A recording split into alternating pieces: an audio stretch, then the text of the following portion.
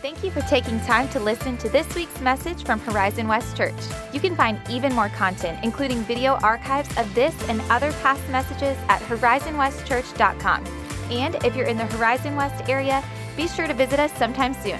Now enjoy this podcast from Horizon West Church.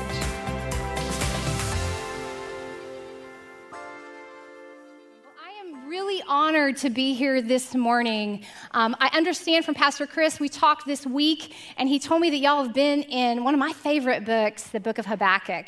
I know y'all probably thought they were crazy when they said, turn to that book. You didn't even know where it was.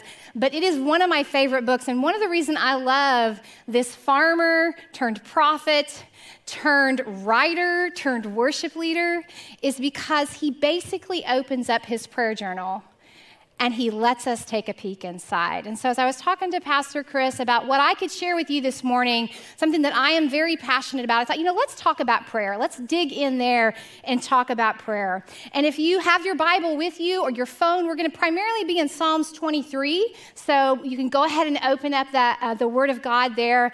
It'll be on the screen when we get there if you didn't come with that. But if you want to go ahead and do that, I want to ask you a question while you're finding that in your Bible. What brings you to your knees in prayer? Is it your family? Is it your friends? Is it your church? Is it the nation? Is it a health issue? Maybe like me, what brings you to your knees in prayer is, y'all, life is hard. And I personally need Jesus every single day. Prayer is simply a conversation that we have with God that we were actually made for. We were made for this conversation. For me, it's how I hold on to Jesus. And it also nourishes my trust in him. And second, it is, I think, one of the most strategic ways to push back fear in my life. Fear is a bully. And fear is relentless. And I have battled fear fiercely. My life in the past few years has felt chaotic and out of control. Now, to be fair, my family has gone through its fair share of hard things. In fact, we've had hard things show up in the middle of a hard thing. Anybody else testify to that today? It's not just one hard thing, it's many, many hard things, one after the other. And so a couple of years ago, I started praying these very simple prayers based on Scripture. They're really more like breath prayers, but I now call them threadbare prayers. Just simple prayers based on Scripture that are easy to remember. I did this honestly because I had run out of my own words. Now, I know a few of you here are probably going to think that's really funny because you know I love to talk. But I'd really come to the end of all the prayers that I personally had on my own. And so I remember praying through Scripture and grabbing onto Scripture. And the first one that I really remember praying is Psalms 23:1. I rediscovered this verse that we commonly share at funerals during a season in my family's life when we were walking through our own shadow of the valley of death back in 2017. And I was broken, and I was hurting, and I was angry, and I grabbed onto that threadbare prayer for weeks and days, and it was all that I had at the time, but it was more than enough. That particular day in February 2017 actually started out pretty good. And we had a random night of worship at church, and I sing in the choir. I love to sing. And so I was on stage, on the platform, and I remember coming off the stage that night feeling so close to the Lord. I remember really sensing his presence that night. It was a very special night. And I stepped off the platform, and I went to the choir room, and I grabbed my purse and did what we all do. I grabbed my phone to see if my kids had texted me, and I had about 14 messages on my phone from people that I didn't know. And this is basically what it said. It said, "Stacy, something is wrong with your husband, Mike. We think it's his heart. Come to the hospital immediately. Oh, and by the way, he's still alive." Suddenly, in that moment, fear gripped my heart. I started shaking physically. I had this tunnel vision. It just felt like the darkness was pressing in. I had went from the height of praise to the depths of despair in a heartbeat. And I knew in that moment I had the wisdom that I probably shouldn't be driving, and so I asked my friend, Casey Melvin, who leads worship at our church, to drive me to the hospital. And on the way to the hospital, over on this side of town actually, She called her dad, Pastor Chris Whaley, and his wife Verna, and the four of us walked into the ER together. When I walked into the hospital, I was met by the hospital chaplain, whose name was Angel. And Angel said to me, he said, Mrs. Thacker, your husband, who was 48 at the time, has had a sudden cardiac arrest. He was without oxygen, we think, for 15 to 20 minutes. He was given CPR in the field, and he was shocked 3 times in order to bring him back around. He was intubated, and right now he's on life support and in surgery. They were doing everything they could, he promised me, but they gave me such little hope. And in fact, later I found out that statistically speaking, if you experience a sudden cardiac arrest outside of the hospital, you only have about a 12% chance of living. So they weren't lying when they didn't give me a ton of hope. After several hours that evening in the ICU with some very dear friends, the amazing ICU nurse kicked me out. She said, you need to go home and get some sleep. This is going to be a long weekend. I actually didn't go home. I went to my friend Edie Thibodeau's house because I live way on the east side, and she lived closer to the hospital. So I went to her house. I got situated in her guest room, and as I was making my way to the bed, I noticed that one of her kids had left a children's study Bible on the bedside table. And so I grabbed that Bible and I turned to Psalms 23:1, and this is as far as I got. The Lord is my shepherd, and I lack nothing. Laying face down on a guest room floor of my dear friend's house, I sobbed and I prayed. And just like Habakkuk in Habakkuk 1, I wrestled hard with the Lord. And honestly, I didn't stop praying that prayer. When fear rose up again and again throughout that critical weekend, I prayed. The next day, when I had to gather my 4 girls who were at the time 17 and younger, and I had to sit with them and tell them what had happened to their dad, I prayed, the Lord is my shepherd and I lack nothing. All day Saturday, when the hospital staff let me know it was bad, very, very bad, and again gave me little hope, I prayed Psalms 23:1. I prayed it 8 days later when he shocked everyone and woke up from his coma. I prayed it all throughout the next month when he was in the hospital going through surgery again and rehabilitation. And I've prayed it when he came home, and we spent the next couple years really working through recovery. And we've watched as this event has ripple effect in every square inch of our lives. This one verse was enough because it's packed with truth. And it was true even on the days that it didn't feel true. And I promise you there were many days it didn't feel true. And so I've learned some things from this passage of Scripture. Although it's short, it's so powerful. And I've prayed it again and again. And I thought today maybe a few of you might be facing some unknowns. Maybe a few of you are struggling. Maybe, like me, you're hanging by a thread. Or you're battling fear. There's a lot going on that stirs up our fear. And so I thought this might encourage you this morning. So if you're looking at Psalms 23, the context of this is it's written by David, King David. It was probably written late in his life. It was written most likely during the rebellion of his son Absalom. And in it, he deals with some difficult things that he's experienced over his long walk with the Lord. I love what Warren Wiersbe said. Warren Wiersbe said, this message is for believers who have fought battles and carried heavy burdens. If you're carrying a heavy burden or fighting a battle, this is for you. So let's unpack it. The Lord is my shepherd. That word, the Lord, is a Hebrew word, and it's Yahweh. Now, in your Bible, the English translation will translate it into Jehovah, and here's what it means. It just means the existing one. It's the personal name of the promise-making, covenant-keeping God of Israel. It was first given to Moses in Exodus chapter 3, and it appears, get this, over 6,500 times in the Old Testament. It was so sacred to God's people that they actually stopped saying it, and they would slip in the word Adonai. So you might also see the word Adonai in your scripture. David, in this prayer, in this cry of his heart, is calling on the Lord, the one who rescued and redeemed and provided and defended and established Israel. This is David. This is who he was running to in the Psalms. This is the God who keeps his promises, and he never wavers. He's saying, my Lord is powerful. He's drawing on the power and the provision of the Lord. The Lord is my shepherd. Now, shepherds are a little odd to us, but they were very common to the people of that Middle Eastern culture.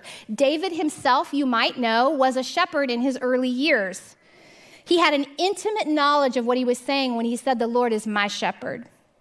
The role is given to God throughout Scripture, and you might remember that Jesus actually calls on this language of Psalms 23 in John 10 when he says this, I am the good shepherd, and I know my own, and my own know me. Just as the Father has known me, I know the Father, and I lay down my life for the sheep.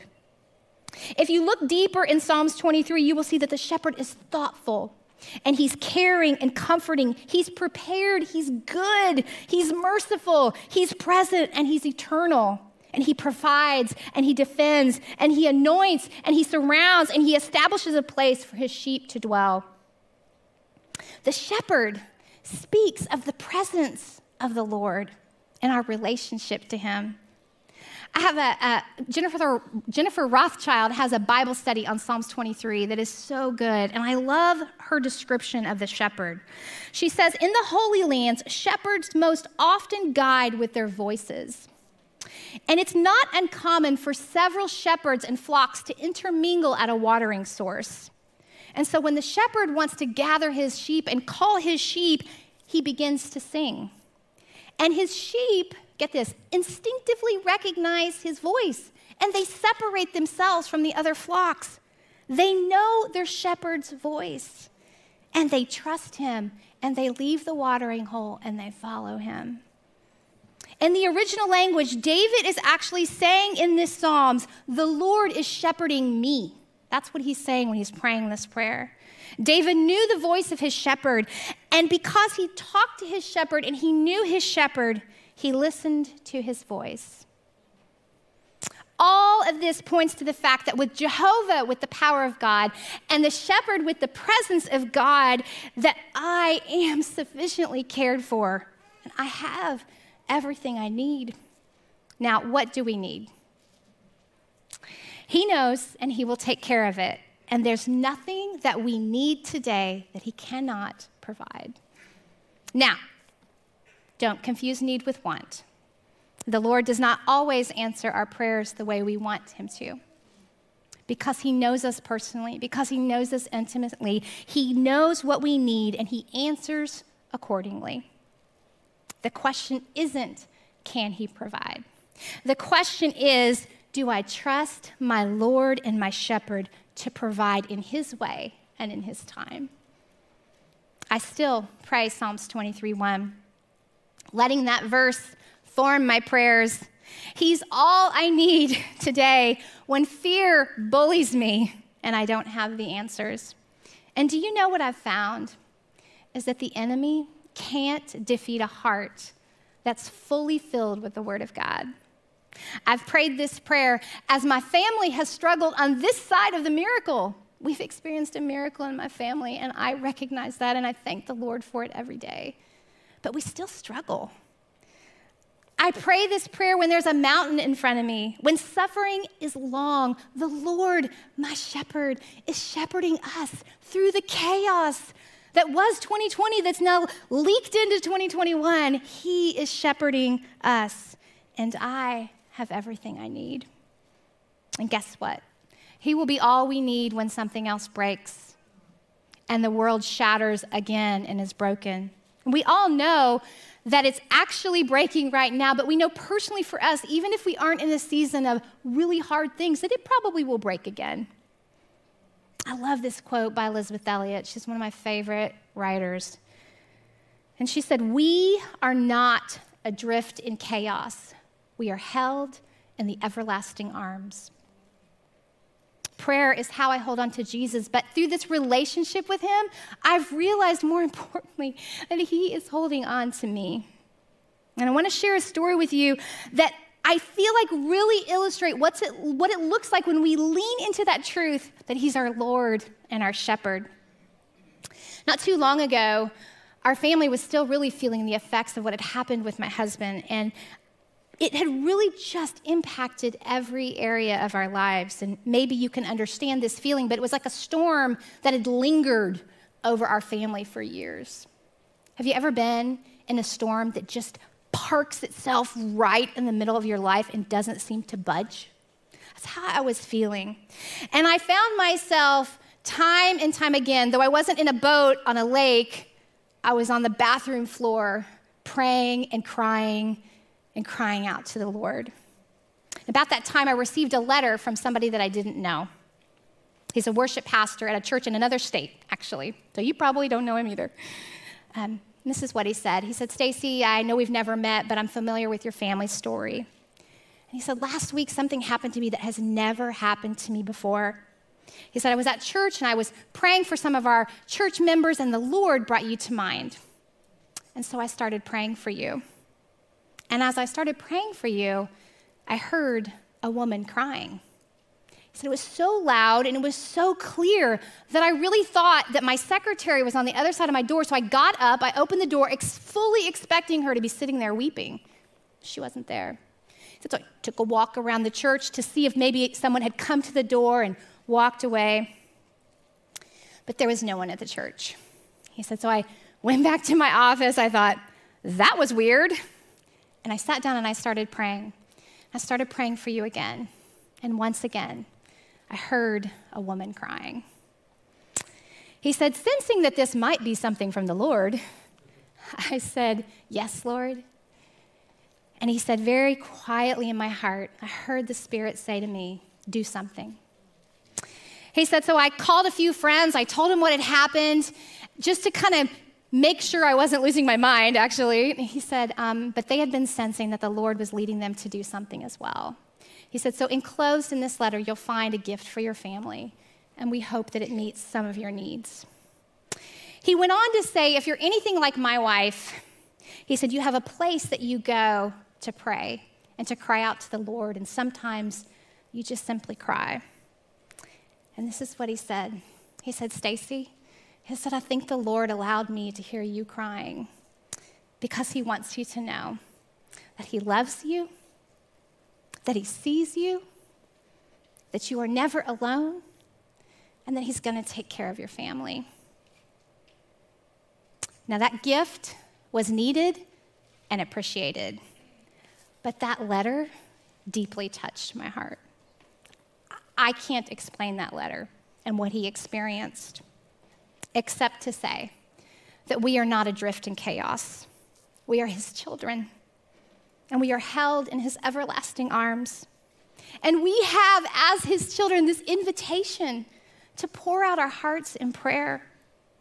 So how do we even pray and maybe possibly even thrive in seasons like we're in the middle of? These are hard seasons. I love what Pastor Tim Keller said. He said, "Through prayer, which brings heaven into the ordinary, we see the world differently. Even in the most menial and trivial daily tasks, prayer changes us." I want that. Don't you? I most certainly want to bring prayer into my ordinary homeschool mom life. I definitely want that. But you know what I want even more is I want to bring heaven into the hard seasons. So how do we do that? I'm going to give you just a few applications today. The first one is do it. Now, I know that sounds simple, and it sounds elementary, and it sounds basic. But maybe today is the day you just need to put a stake in the ground, and you need to start praying. Make it a habit. Set your alarm if you need to. Write it down if you need to. Have a place that you go where you maybe go sit in your bathroom and pray. My friend Amy Newsom said that her family for years when she was driving her kids to school had a street, that every time they hit that street they would pray. It doesn't matter how and when you pray, but make it a habit and do it. We tend to prioritize the things that are important to us. So if you prioritize prayer, you will actually do it. The next one is to be honest. Now, we saw this in Habakkuk. You know, he got real honest with the Lord. And David was a pro at this as well.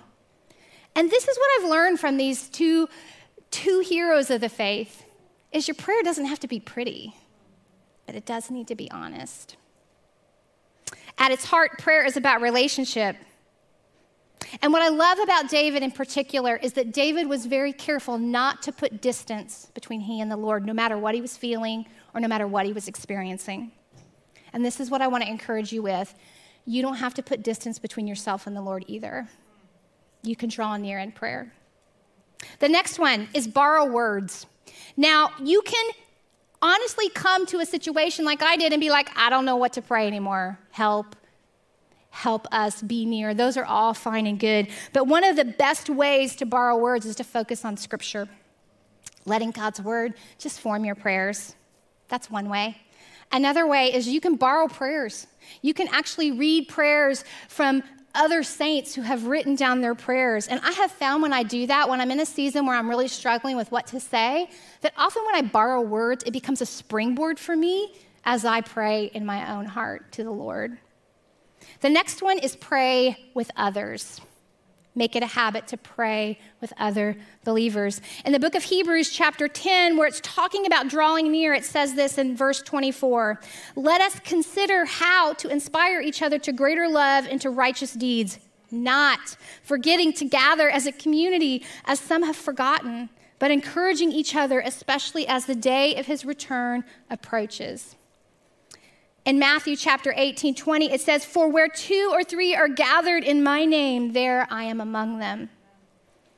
Remember when I said sometimes you need to borrow words? Well, sometimes in prayer, you need to borrow faith.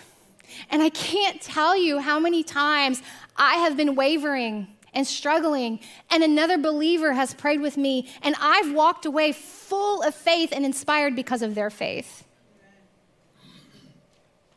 And the next one is just focus on who God is. The list is really long, and you will never run out of things to tell him why he's so amazing and awesome. And I promise, if you want to flourish in your prayer life, spend the bulk of your time telling God how amazing he is. And what will happen in the process is that your faith will be renewed and the strength of the Lord will rise up, and you will find him so very faithful and true. So I want you to keep this in mind as we've been digging into prayer and as we remember Habakkuk, and maybe we spend some time with David this week, that prayer at times is work. And prayer most of the time is warfare. And prayer at times will not be simple. For me, especially in these hard chapters in my life, prayer has been how I've held on to Jesus. And has been my own concerted effort not to put distance between me and the Lord. And prayer has been how I've actually grabbed onto the hem of his garment and not let go. And although I would never presume to call myself a prayer warrior, I have prayed with those people, and they pray fire from heaven, and that is not who I am.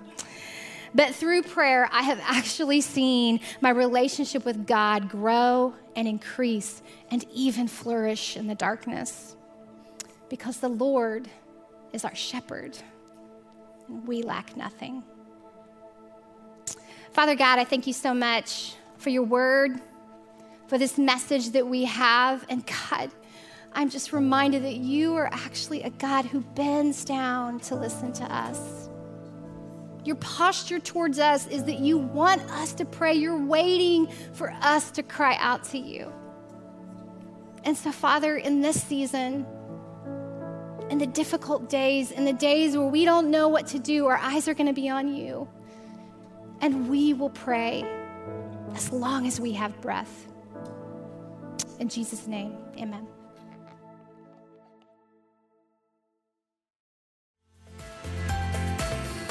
Thanks again for listening to the Horizon West Church podcast. If you were inspired or encouraged by something you heard today, share it with a friend.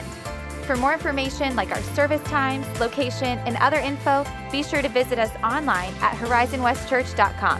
Have a great week.